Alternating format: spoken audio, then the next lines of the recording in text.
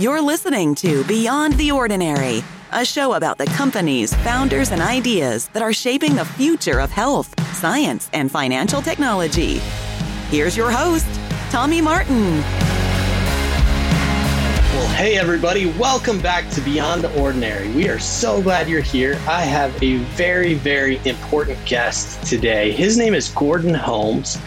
Gordon is a certified financial planner, but his practice focuses almost exclusively on special needs, helping families with the legal, government, and financial issues that accompany the special needs journey. This is actually really personal and important to me. I have a special needs daughter. I'm sure we'll talk about that a little bit on the show today.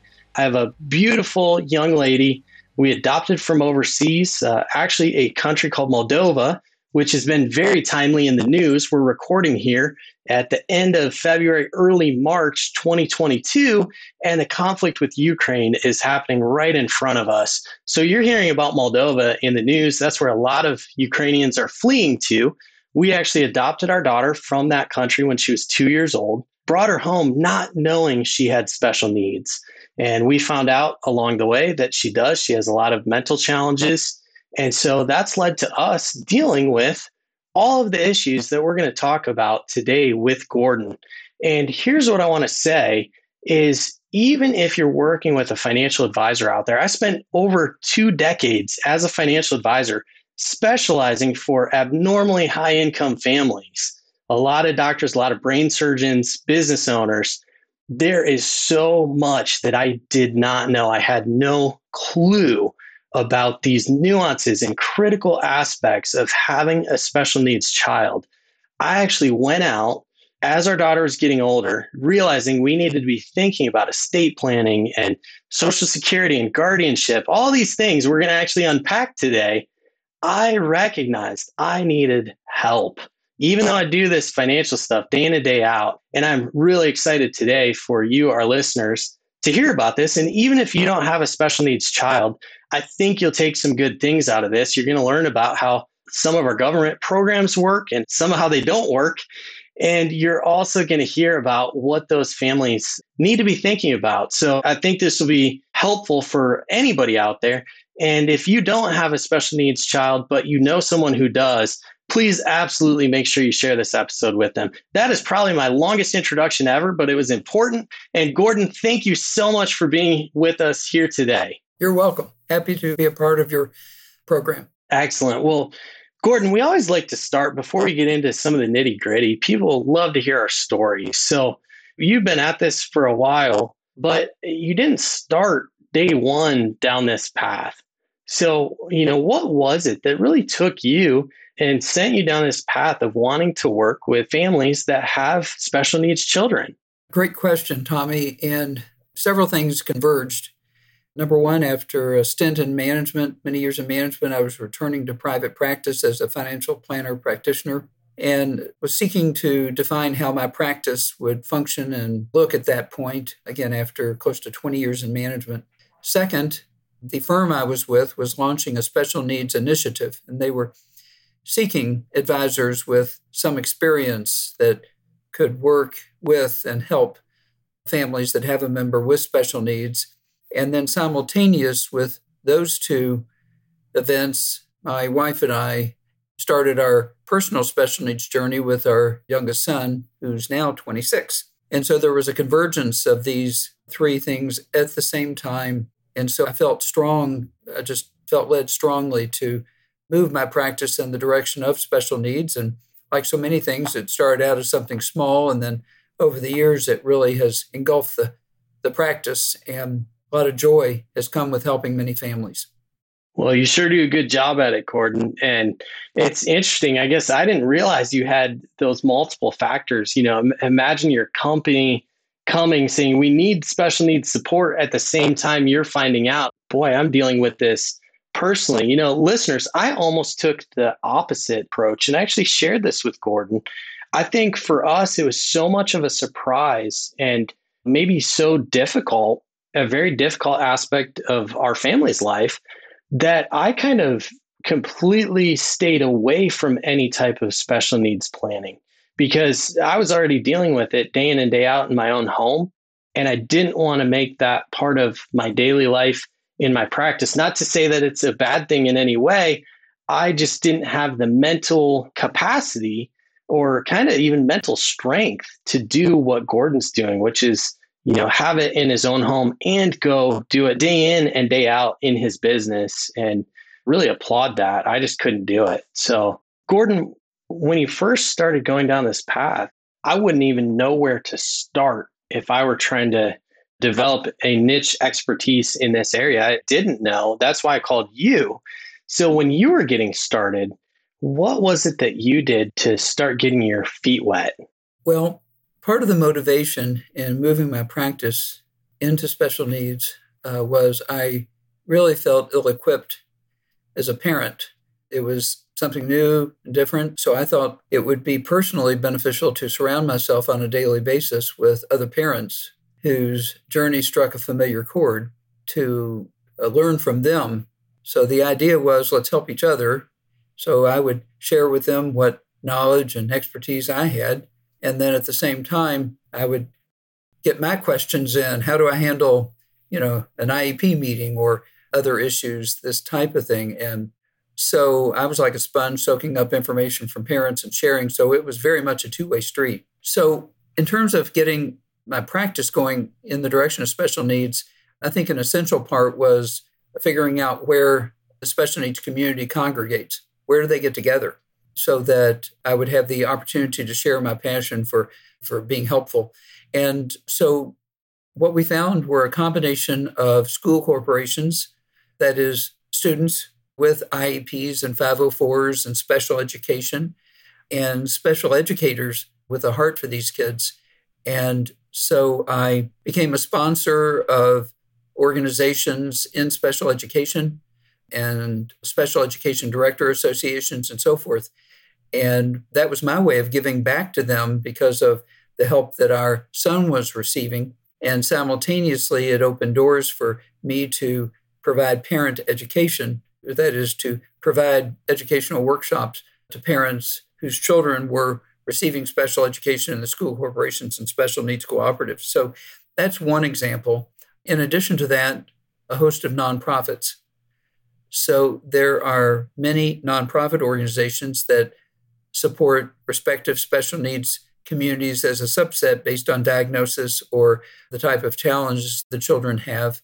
And so I became a member and a sponsor of a number of nonprofit organizations, volunteering and, again, sponsoring and participating in their events and so forth, as well as providing education to the families and the parents involved there.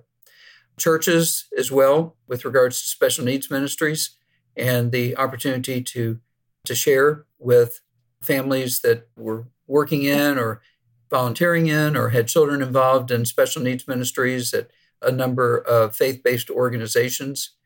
So those are, I guess, several that come to mind. And then eventually it expanded from there to organizations serving a broader swath of ages of individuals with special needs, not just the children, but adults as well.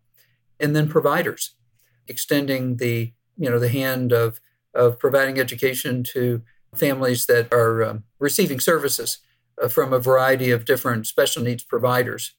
So over time, between state conferences and a host of nonprofits, including like Special Olympics and Down syndrome organizations and autism organizations and many others, I've had the opportunity to provide a lot of education, and through sharing helpful information as an extension, the opportunity to work with many families to help them with the planning process. So I've always seen myself as, by being a parent, as not a vendor or a provider serving the special needs community, but a member of the special needs community serving my peers.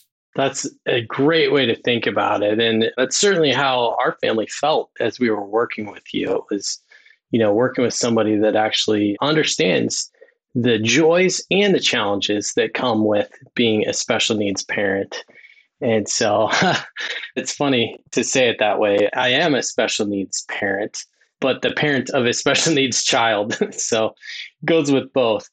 So, Gordon, I think what I'd like to do with our time today is just kind of walk through almost the life cycle of, let's take a parent like us. We found out our daughter had special needs when she was 3, and take this through the life cycle of things that families need to be thinking about as they hit different points. And listeners, it's not our intent today to give you all the nitty-gritty details of everything you need to do, but our hope is point you in the right direction with the questions you need to be asking and thinking about, and then ultimately get you connected with the right resources so that you can move forward and take your particular situation and handle those details. So, Gordon, a family finds out their child has special needs. That child is 3 years old. What are going to be the first things that they need to start thinking about now that they have that diagnosis and they know there's something here? Okay. The 0 to 3 age group especially frequently deals with medical issues if the nature of the diagnosis has a medical involvement. And so that often comes early on with what we call first steps. First steps focuses on the birth to the 3rd birthday. And so many times the form of getting help starts with first steps. An extension of first steps then would next be to look at what is called a Medicaid waiver. And Medicaid waivers date back several decades. They were largely created to provide services and supports in the home and community, as opposed to our young individuals with special needs perhaps being cared for in more of an institutional setting. And so these go back all the way to the 80s. And these waivers were created state by state. So states were tasked with creating these waiver programs to provide services in the home and community. And what's exciting about these services is that the focus is on individuals with special needs, and it's regardless of a family's financial circumstances. So again, with a Medicaid waiver, you could have a family with a 7-figure or 8-figure net worth. You could have a 6-figure income, and the child could still be eligible for these extremely valuable waiver services, which can be medically based, or it can be developmentally or intellectually based, this type of thing. And so most all states have these waiver programs. And so the earlier on a family is able to find out about these, the earlier on they can get help. So I think waivers are very important. And even from these youngest of ages, oftentimes parents can, in essence, sign their child up for waiver services. Sometimes there are waits, which makes an early start all the more important so that time is counting for you instead of against you. And again, no 2 states are identical. So, we work with families based on where they're at from a state standpoint, what Medicaid waiver programs might be available, and to help them get plugged in there. Gordon, I want to give some examples. When we say these waiver programs, they're just things I had absolutely no clue about as a parent. And maybe perhaps one of the most important is just the opportunity for respite for the parents.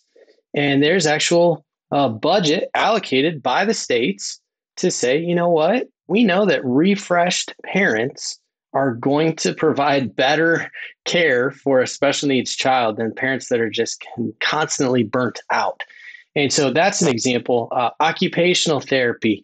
When we found out about the waiver programs, we have an occupational therapist. She comes over, she picks our daughter up once or twice a week, takes her over to the gym, and just get some extra exercise with her.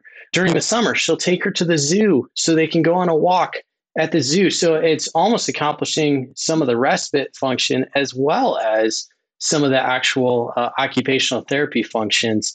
And those are just a couple of samples, but these are programs provided by the state for the family. And again, as Gordon mentioned, and this is why I was about a decade behind the ball game on understanding this was possible, I thought that my situation was too advanced, my income was too high, or things of that nature where we would not qualify.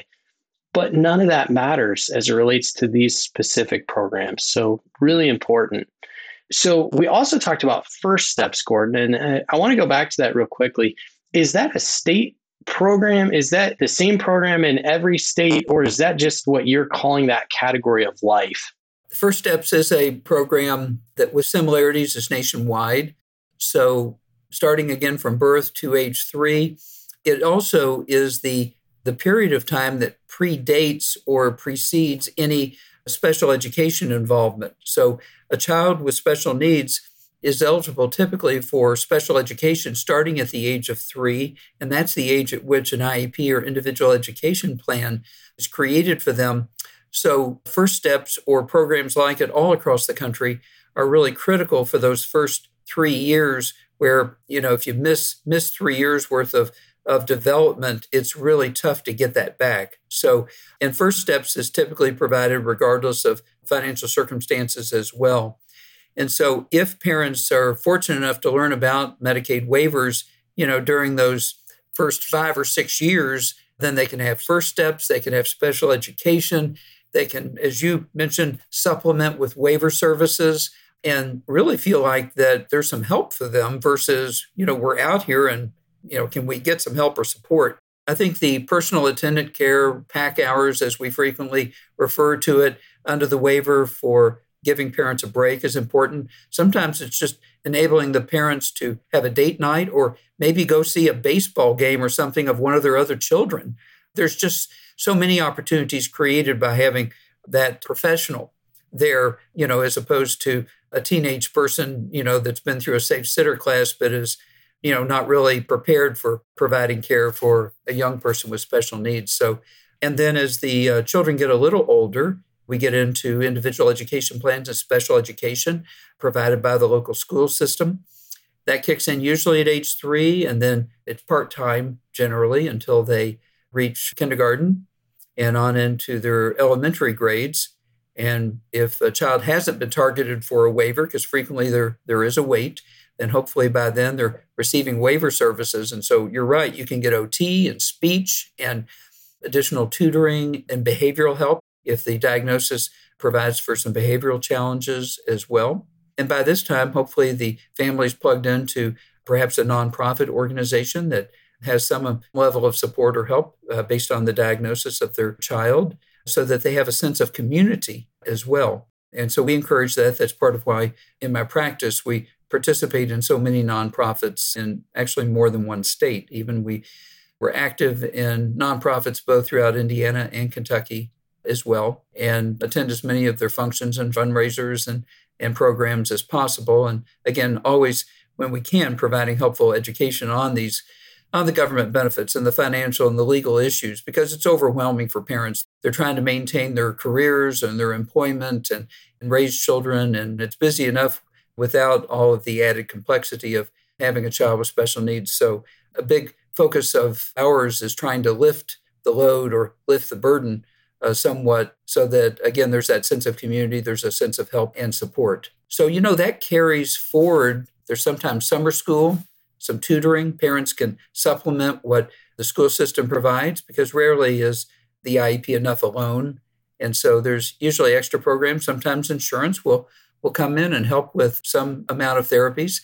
What's also significant, Tommy, is that with the Medicaid waiver usually comes Medicaid, and it's a favored form of Medicaid. In the areas where I work, we call it disability Medicaid. So most states have several different forms of Medicaid, and the type that comes with a waiver is usually highly sought after.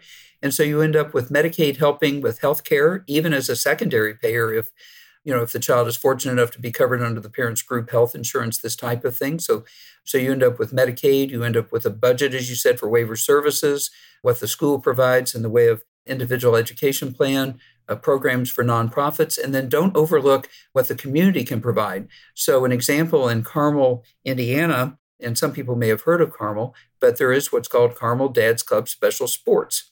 So this is just an example of a grassroots effort where they provided a program of a variety of sports as almost a feeder system into the schools.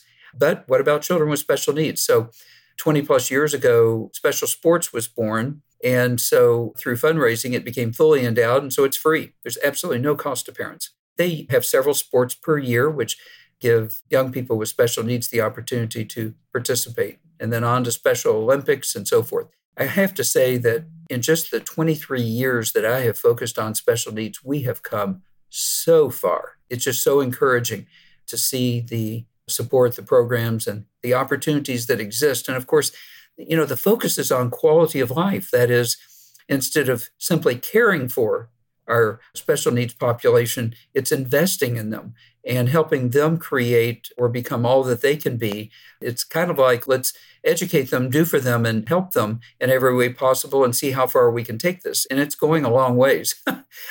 Like I said, 23 years ago compared to today, in just my professional and personal journey, things have come so far. And again, I'm so very encouraged. At the same time, it makes special needs planning even more important, because if we're going to elevate the life experience for our loved ones with special needs, then of course the question becomes, how do those good things keep happening, when we as parents get older or eventually begin to fade? So, Gordon, that's really helpful. You talked about a lot of different educational programs, community things that people can get involved with. I wanted to take a quick minute and just share some lessons I learned on the IEP side of things. I had the unfair advantage that my brother-in-law is the principal of, I believe, one of the largest elementary schools in the state. And so, he had a really good understanding of how this works from internally from the school's perspective. And so he was able to coach us, guide us every step of the way. Now, I have to give a huge caveat and shout out. Our local public school has just been 100% top notch as it relates to the way that they have helped our daughter all the way from elementary school now till high school. So I don't have any complaints to begin with, but we certainly had some good coaching along the way.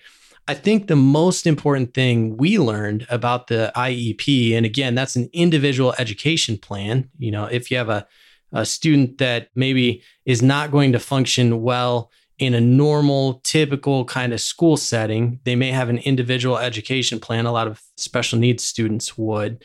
Think of this, as we were growing up, this was like kids that went to the resource room, and they may still have that in some settings. So the thing that I wish we would have learned earlier is that it is absolutely okay as a parent to try to reinforce at school the things that you are working on at home and vice versa. And we learned that finally, about the middle school years, late middle school, we realized, wait a minute, when they are bringing this IEP, we don't have to just say, oh yeah, that's good, that's good, that's good. When they would talk about a section of these are the behavioral things we are working on for your daughter. Well, let's make sure that their process at school is mirroring our process at home. And if they're working on these are the life skills that we're working on right now, well, we could interject and say, actually, these are the ones we're focused on at home. How can we build these into the plan? And we wasted a solid 6 years not trying to coordinate those things because we just didn't really know we had that leeway and freedom and authority as the parents to ask for that. So just want to encourage you, if you have an individual education plan, it doesn't just have to be a document given to you by the school. You can really have great input on how it coordinates with all the things you're working on at home so that you have a team effort going after it. And then our best support for the school was we in turn were trying to reinforce what they were using. We were trying to reinforce that in our home. So it was a consistent thing that was happening for our daughter at school all day. Then when she was at home, at least for her, consistency is really key. So just want to empower you as parents. Those IEPs don't have to be just handed to you. You really can have some great input into those. So Gordon, we go through, the IEP stage, community support. Now we get to this stage, and this happened for us, a couple years ago, but our daughter was about to turn age 18. That became a really important trigger. Fortunately, I got to know you before that happened because I would have been completely lost. So as we get to that stage, there's some really important things that a family needs to be thinking about. Why don't you take us through that? Great, Tommy. And it gets complicated as you approach age 18.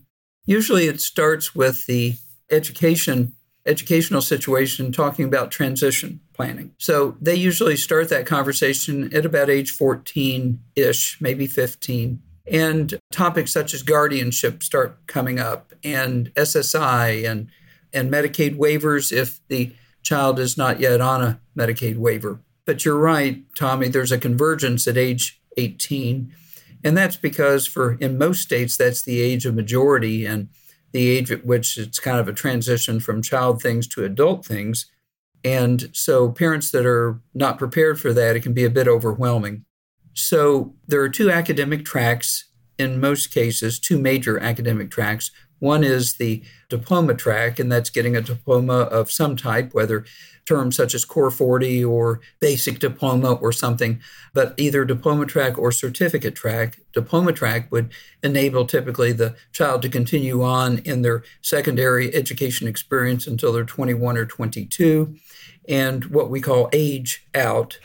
Receiving, again, that certificate of completion. Diploma track means typically once you've met the criteria for the diploma program or academic diploma track that you're on, you're done.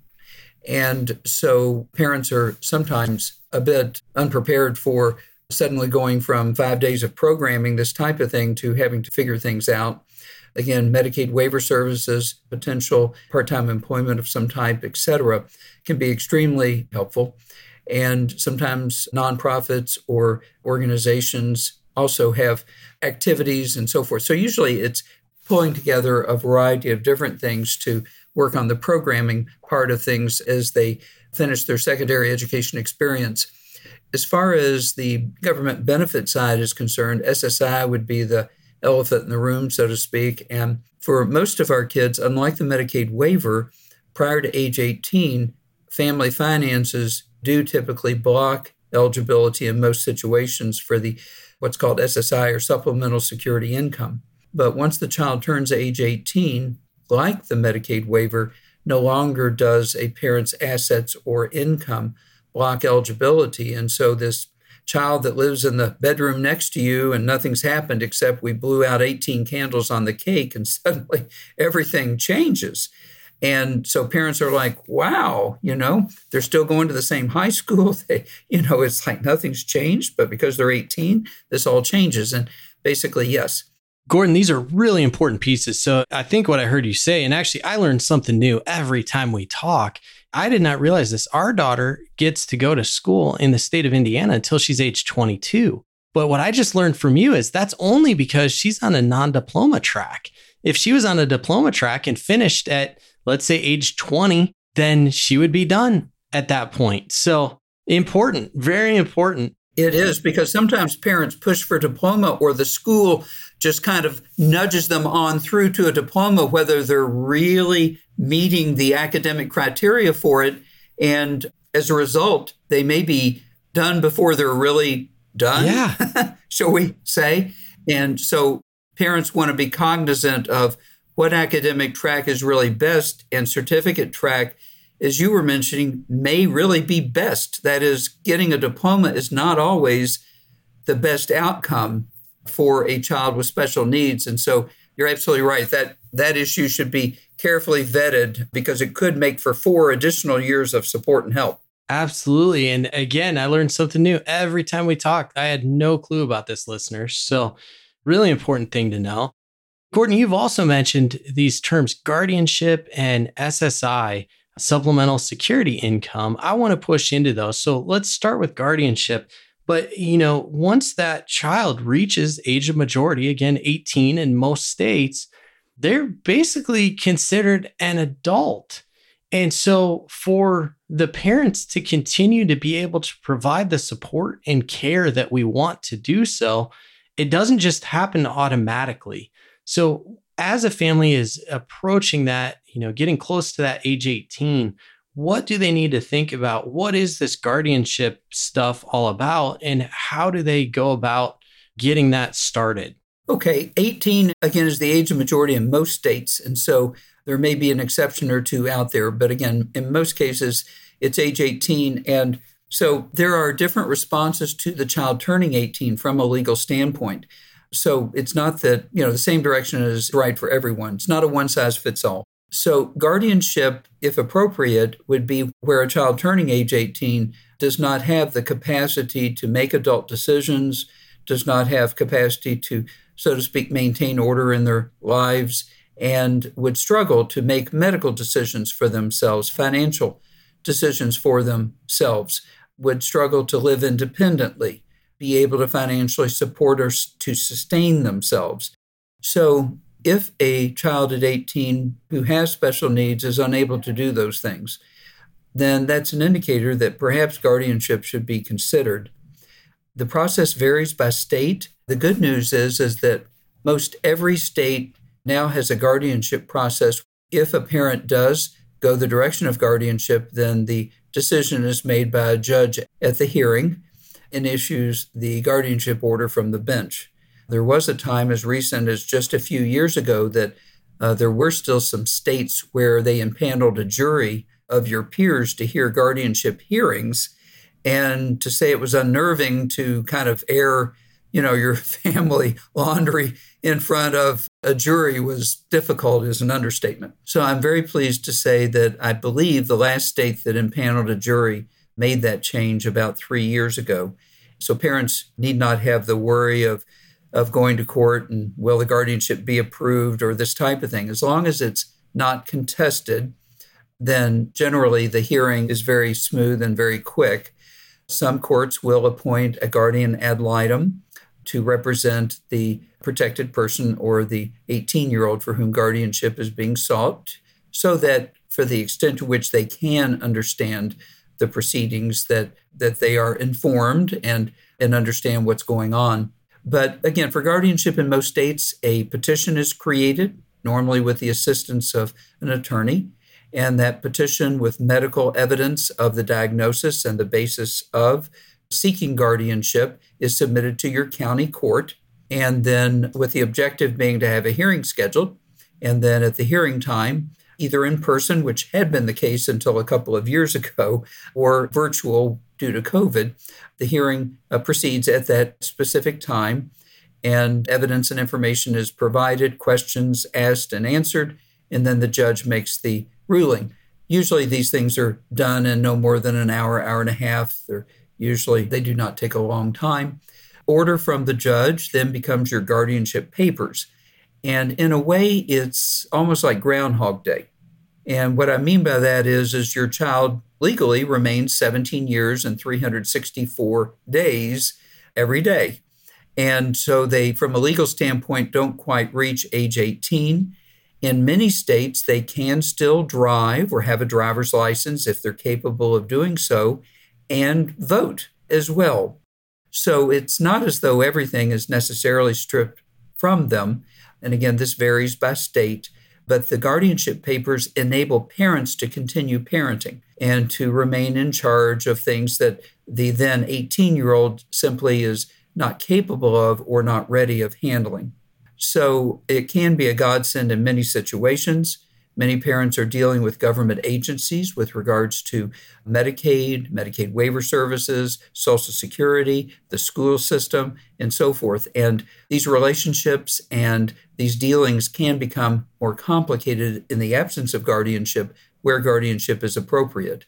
Also, medical situations with no guardianship. If your child with special needs ends up in the emergency room, because some of our special needs kids are given to medical issues, you can have a challenge on your hands if their parents have no legal standing in the situation. So there are multiple motivations for parents securing guardianship, sometimes behavioral issues. So if you have a child that's not predictable and is subject to behaviors that may be at times difficult to manage or out of control, then having guardianship, again, gives a legal standing to a parent that is seeking to advocate for their child or intervene as necessary.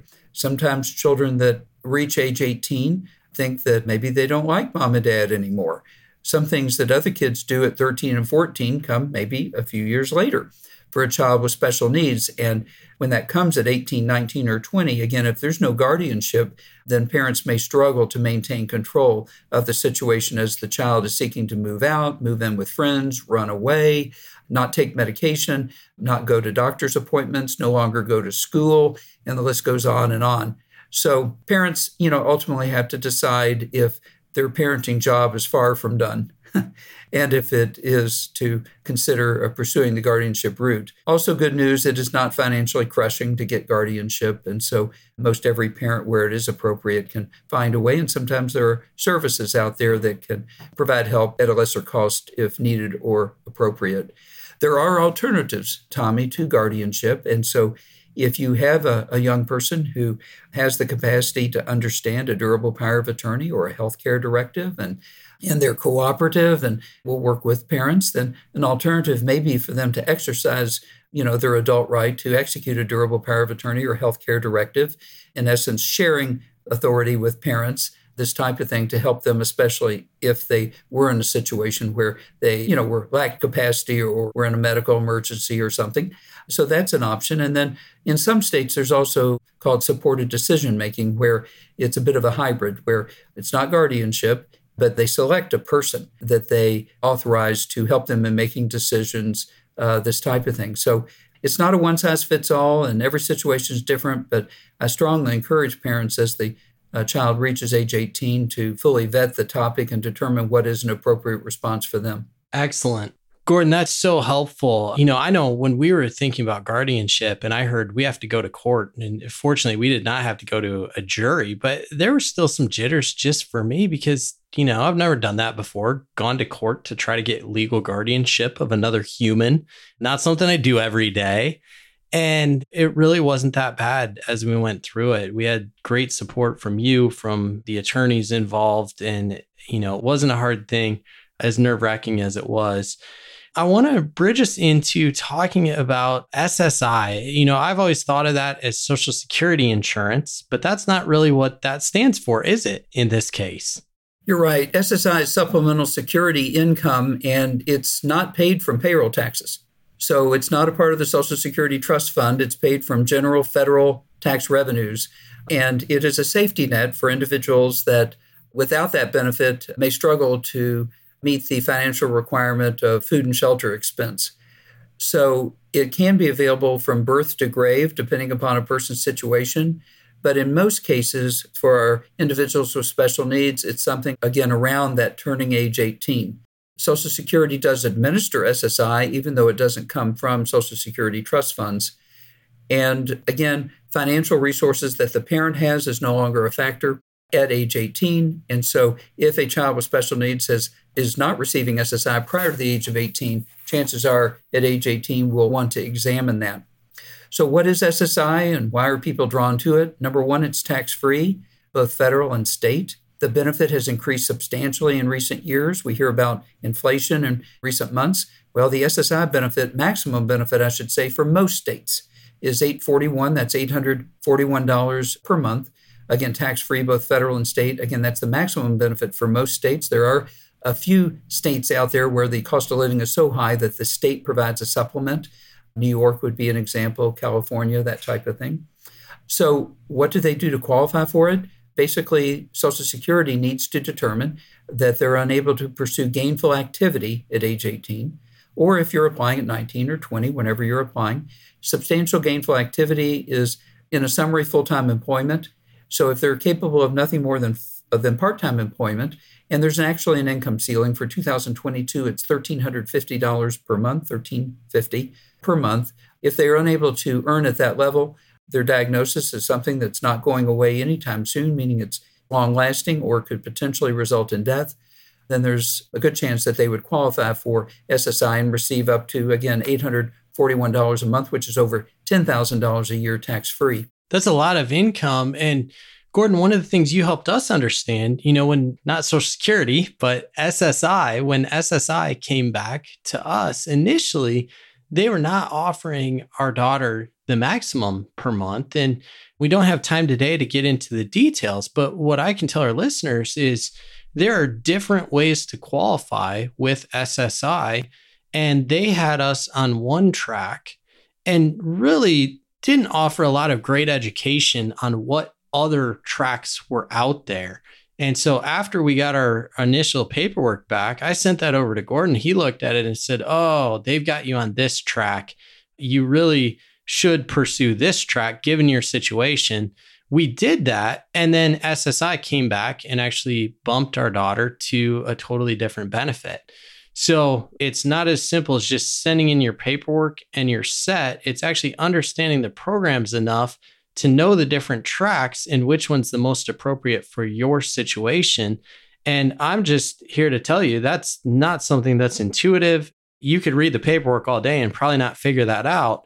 So whether it's Gordon or someone like him that specializes in this area, I want to encourage our listeners, let that be how you handle this piece, because for us, it was the difference of thousands of dollars per year for our daughter. So it's like real money just because you understand the right way to do the paperwork. Very, very important. One thing I should mention, you spoke to it, Social Security in most cases does not see their role as that of an educator. They take orders. And so being empowered, being able to know what you're looking for is very helpful in dealing with Social Security. A couple of other things continuing with the Social Security theme. We're seeing some of our young people receive or achieve part-time employment at 19, 20, or 21. And as a result of that, they can become eligible to draw Social Security disability benefits off of their own wage record. Prior to my focus on special needs, I had thought it took 10 years or 40 quarters to be eligible for Social Security disability. But at the ages of many of our young people with special needs, they can be eligible for Social Security disability benefits in as little as a couple of years. So I do want to encourage families that have a child that may potentially be able to embrace employment to not run from it, but to let you know that these benefits that we've talked about today, Tommy, can coexist easily with part-time employment. So do not think they have to make a painful choice of keeping their child out of the workplace. It's very possible to have part-time employment, again, earning up to that $1,350 per month that we were talking about a moment ago, while still retaining Medicaid services, Medicaid, SSI benefits, and so forth. So, having someone to help guide you is important, but these days, the way things are structured, it's possible to, so to speak, for them to have their cake and eat it too. And I really get excited about helping families work through those situations. I also want to mention something about Social Security that, frankly, most special needs families do not know about as it relates to Social Security. And it's kind of further down the road, but it bears mentioning because we probably have a broad swath of ages, listening in today. But in many cases, our children with special needs, when they get a bit older and then we're faced with retirement planning or retirement decisions, again, in many cases, our adult children with special needs can draw off of our Social Security record. So our success in payroll taxes and building a Social Security benefit may have a ripple effect on them. In fact, there are many cases where an adult child could draw as much as 50% of our Social Security retirement benefit.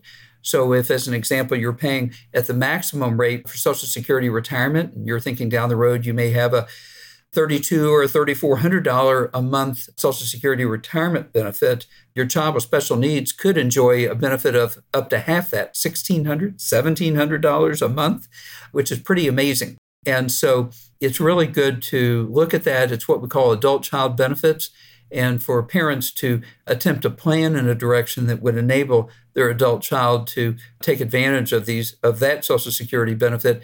And what's powerful is there's no reduction to the parent. The parent's benefit does not suffer one penny. So they draw their full Social Security benefit. The child's benefit is on top of it. And what we're seeing now is we're seeing situations of a family, maybe a mom, a dad, and an adult child with special needs drawing collectively over $6,000 a month in Social Security retirement benefits. So SSI only lasts for a period of time, usually until which time they're able to draw a larger benefit from a different bucket, as we call it. So, really from birth to later on in their lives, there are a lot of benefits that are there to help. One thing I do want to mention, if possible, is protecting the eligibility for these benefits. Tommy, if you think we have just a few minutes to include something about planning in such a way that what we're able to leave for them does not pull the rug on them from the standpoint of these very valuable benefits. Yeah, Gordon, actually, my game plan for today is I think that's a great leave behind for our audience to let them know that this is really important. So I'll speak into it, and then I'm going to take us to my favorite part of our show. But what Gordon's talking about, audience, is that a lot of our listeners are founders, or if you've been an investor, you've accumulated some wealth. If you leave it to your child and they're on these programs, most likely those dollars are not going to stay with your child. So we talk about estate planning and people think about, oh, I have a will. If something happens to me, my money goes to my spouse. If something happens to both of us, money goes to the kids. That's the most basic. Maybe we put a trust in the mix with that. If something happens to me, my money goes to my spouse. But if something happens to both of us, instead of going directly to the children, it goes to a trust so that it doesn't get all sent to them at age 18 and then they waste it by age 20. When we talk about special needs and children with special needs, we really, really need to go beyond just that kind of 101 and 201 level of thinking. We really have to go to 301 level estate planning. And that is because if we've accumulated any assets, a business, investments, things of that nature, a lot of us don't want to see nothing go to our special needs children. In fact, we want to make sure that they are being cared for long beyond us. But we have to do it wisely. We have to do it smart. And this is, again, if it's not Gordon, make sure you're talking to somebody that's a specialist in this area like him. A typical advisor is not going to understand this, but you really need to go beyond the typical estate planning or you're running the risk.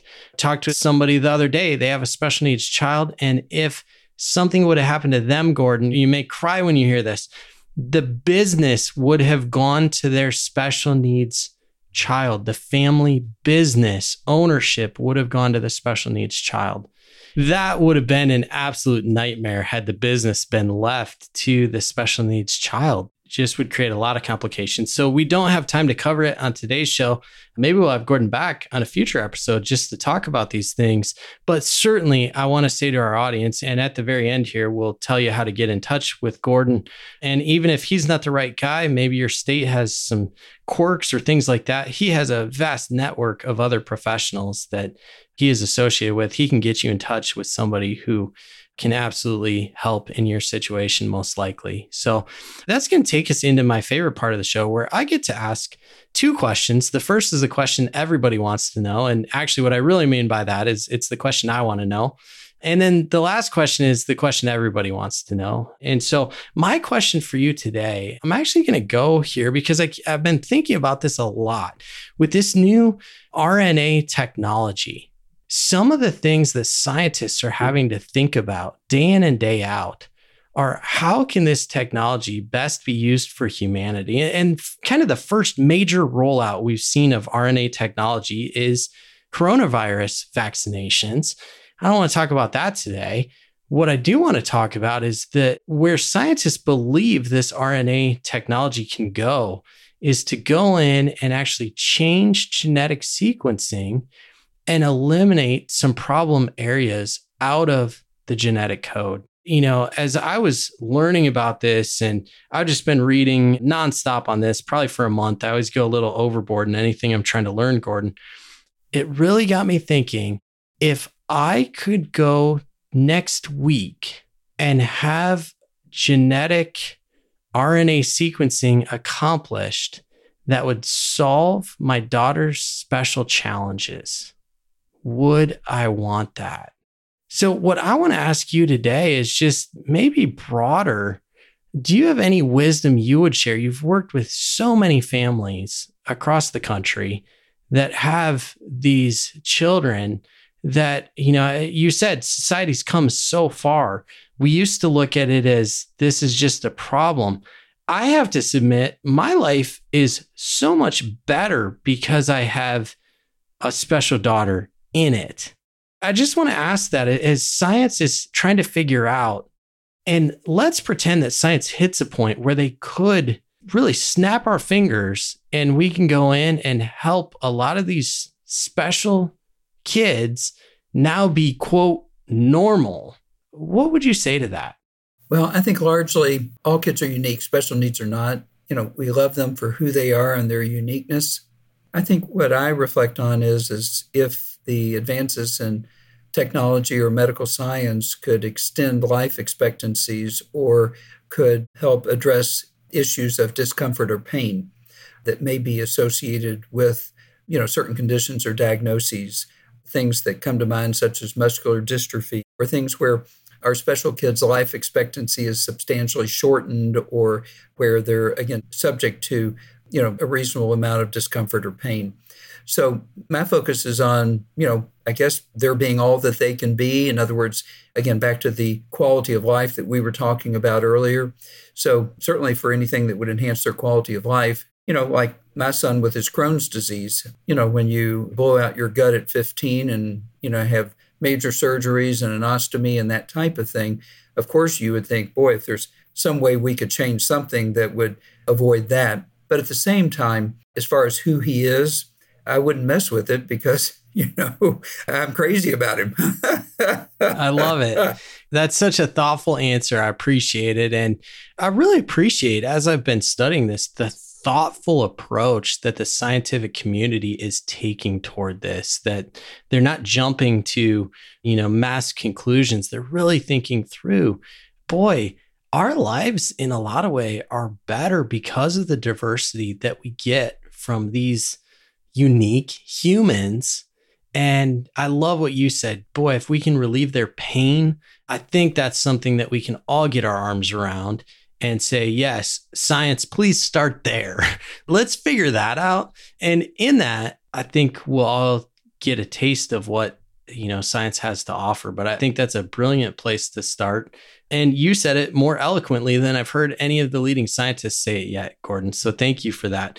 We're going to go into my final question. And I have to believe, Gordon, that out of our listeners, and we're so thankful, this audience has just grown beyond my wildest dreams. But out of our listeners, surely either some of them have special needs children or loved ones, or they're friends with someone that does. And surely somebody will want to actually reach out and address these issues. Gordon, if somebody wants to reach out to you, what is the best way for them to get in touch with you? There's a toll-free number available throughout the United States. That number is 800-903-6380. So that method of communication would work. Again, one more time, 800-903-6380. Alternatively, my email address is GHOMES, just G Holmes, and there's not an L in the last name. Everyone is so generous to add an L, but it's just GHOMES at Financial Guide. Again, Financial Guide is in GUIDE.com. And those are the two best ways, Tommy. Thank you for asking. Gordon, I'm sure from our listeners, there has to be someone out there that either they have a loved one who has special needs, or maybe they're friends with someone who has a special needs loved one that could definitely use your assistance. Again, from my standpoint, I did highly specialized financial planning for brain surgeons for 2 decades, and I did not know any of this before working with Gordon. So even if it's not Gordon, he would tell you, make sure you're working with someone who knows what they're doing in this space. But if you would like to get in touch with Gordon, what is the best way for someone to reach out to you? I have a website, which is www.gordonfhomes.com. And through that, they can make an inquiry or see the rest of my contact information. So it's www.gordon, that's 2 O's, F as in Frank, Holmes, and there's no L in Holmes. It's just HOMES.com. Right. So first name, middle initial, which is F as in Frank, and my last name, HOMES.com. Excellent. We'll post that in the show notes as well, listeners. So, Gordon, it's always a pleasure. I learned multiple new things today. No surprise there. It happens every time I talk with you. And thank you so much for what you are doing for the world and for families all over the country. You just have such a heart of gold. It's a pleasure to know you. It's a pleasure to work with you. And thank you for everything you're doing. Thank you, Tommy. Enjoyed visiting with you. Thanks for listening to this episode of Beyond the Ordinary. This podcast is brought to you by Mammoth and produced by Reverb. If you like this show, consider sharing it with a friend. You can subscribe to future episodes in Apple Podcasts, Spotify, or wherever you listen to podcasts. For more information about Mammoth and Beyond the Ordinary, visit us at mammoth.vc.